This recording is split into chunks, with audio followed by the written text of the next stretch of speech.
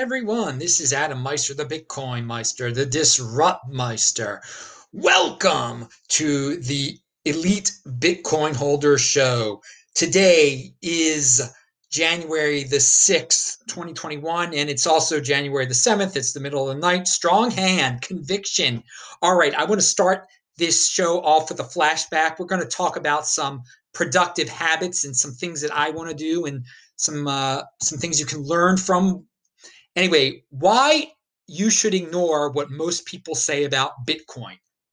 That was the title of an email I sent someone on March the 5th, 2014. I've gone back into my archives and looked at my old emails just to see when I started talking about Bitcoin to friends and relatives.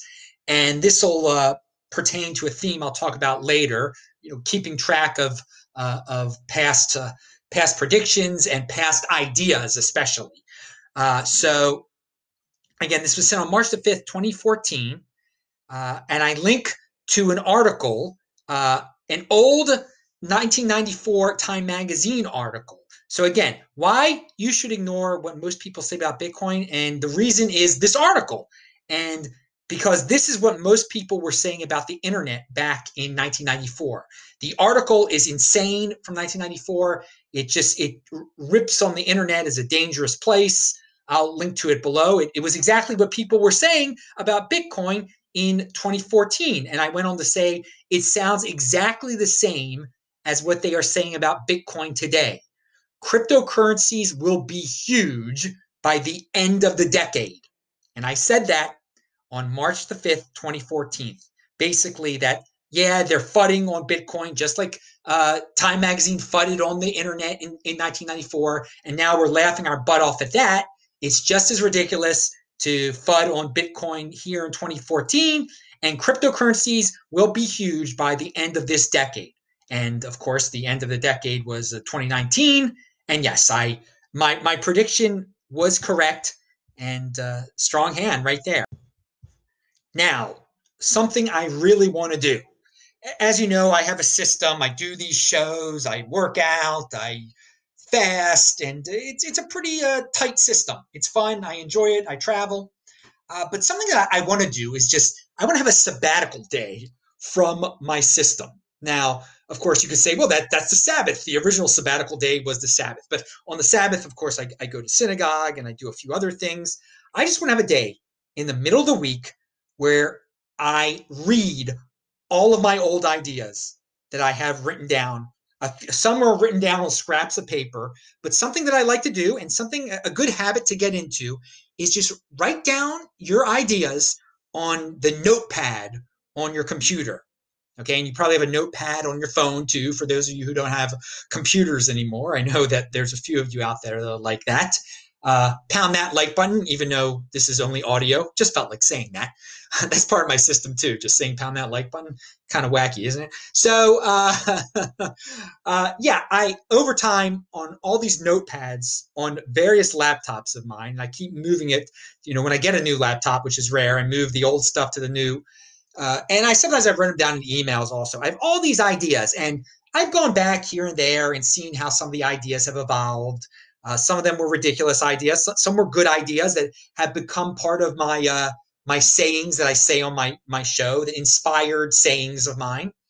So I would just love to take a day off, and I gotta do this soon, okay?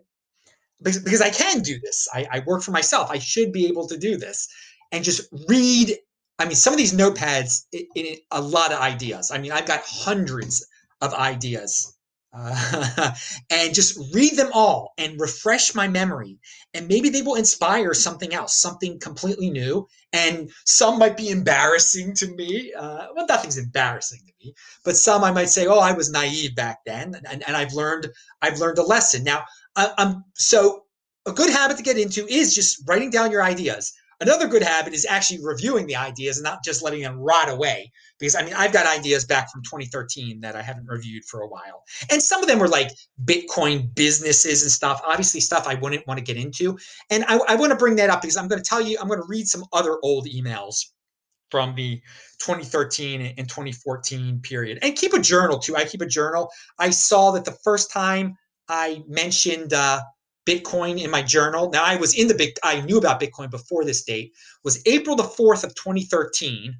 And I was also talking about how Chris Davis had hit a home run in the first 3 games of the year or something like that. Yeah, back when Chris Davis was good in 2013. So for the Orioles, so you know how much time has gone by since then. But I wrote about Bitcoin. I said people are like excited about Bitcoin. It's been in the news. That was during an early spike in 2013. It was only in like it wasn't really in the mainstream news, but it had re-piqued my interest in it, to say the least. But I didn't buy it back then. I didn't buy it on April 4th of 2013. I waited all the way until November until it had another spike in 2013. Because you do know 2013 was the original 2017, and 2021 is the 2017 on steroids, right? Those are every 210,000 block theory. Every 210,000 blocks, roughly every 4 years, Bitcoin has a right after the halving. Bitcoin has a wild time. So that was after the 2012 halving. Well, anyway, it's good. It's good to keep a journal too, and to review your old ideas. So what I've seen from my notepads and what I recall is that I was wrong about Bitcoin on a certain level at first. I knew it was going to be as big as the internet or bigger than the internet. Okay, I grasped that, but I thought that people, the way they got rich on the internet, where they started internet-based businesses. I mean, you couldn't own the internet; you had to start an internet business. So I thought, I got to come up with a Bitcoin business idea, and I came up with some, and I mean, 2013, 14, and 15, I was still writing some down. And even when I was in South Africa, I remember I wanted to talk to Lauren Gamaroff about one. But by 2016, I really grasped that do nothing with your Bitcoin. Do nothing. I mean, so I think it's very natural for people to want to do something with their Bitcoin. There was something with me. That was what I defaulted to. I thought I had to do something with my Bitcoin. Thank God I didn't do anything with my Bitcoin. And I did come again by the middle of 2016. I was full. This is a savings account. You do nothing with it, and that became one of my sayings: do nothing with your Bitcoin. So today was a pretty incredible day.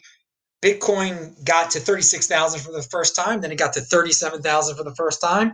Feels like we've been through this before. When it got from 30, 31, 32, 33, 34 on the same day, it's amazing. It's an amazing run. So when we look back, we get a big smile on our face when I look at this email from December 10th, 2013.